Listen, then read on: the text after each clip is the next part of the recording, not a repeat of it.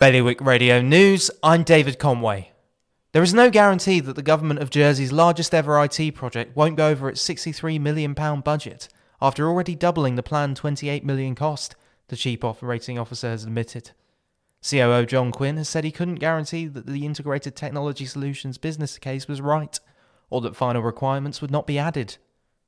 The States Members' Code of Conduct panel in Guernsey has ruled that disgraced Deputy Chris Letitia should be expelled from the States for offensive comments he made on social media using a pseudonym. Having investigated 7 complaints, the panel has taken the unprecedented decision to recommend that Deputy Letitia is not fit for his role. Jersey's bailiff is calling for islanders to observe a minute's silence today to commemorate a year since the island locked down.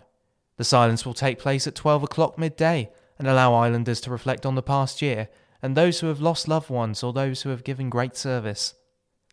Deputy John Gollop is due to be confirmed as the first in line to perform the duties of acting presiding officer of the States of Guernsey. If the bailiff is somehow indisposed and cannot oversee a States meeting, it will mean Deputy Gollop will be the first in line to step up to his duties. More on those stories at bailiwickexpress.com.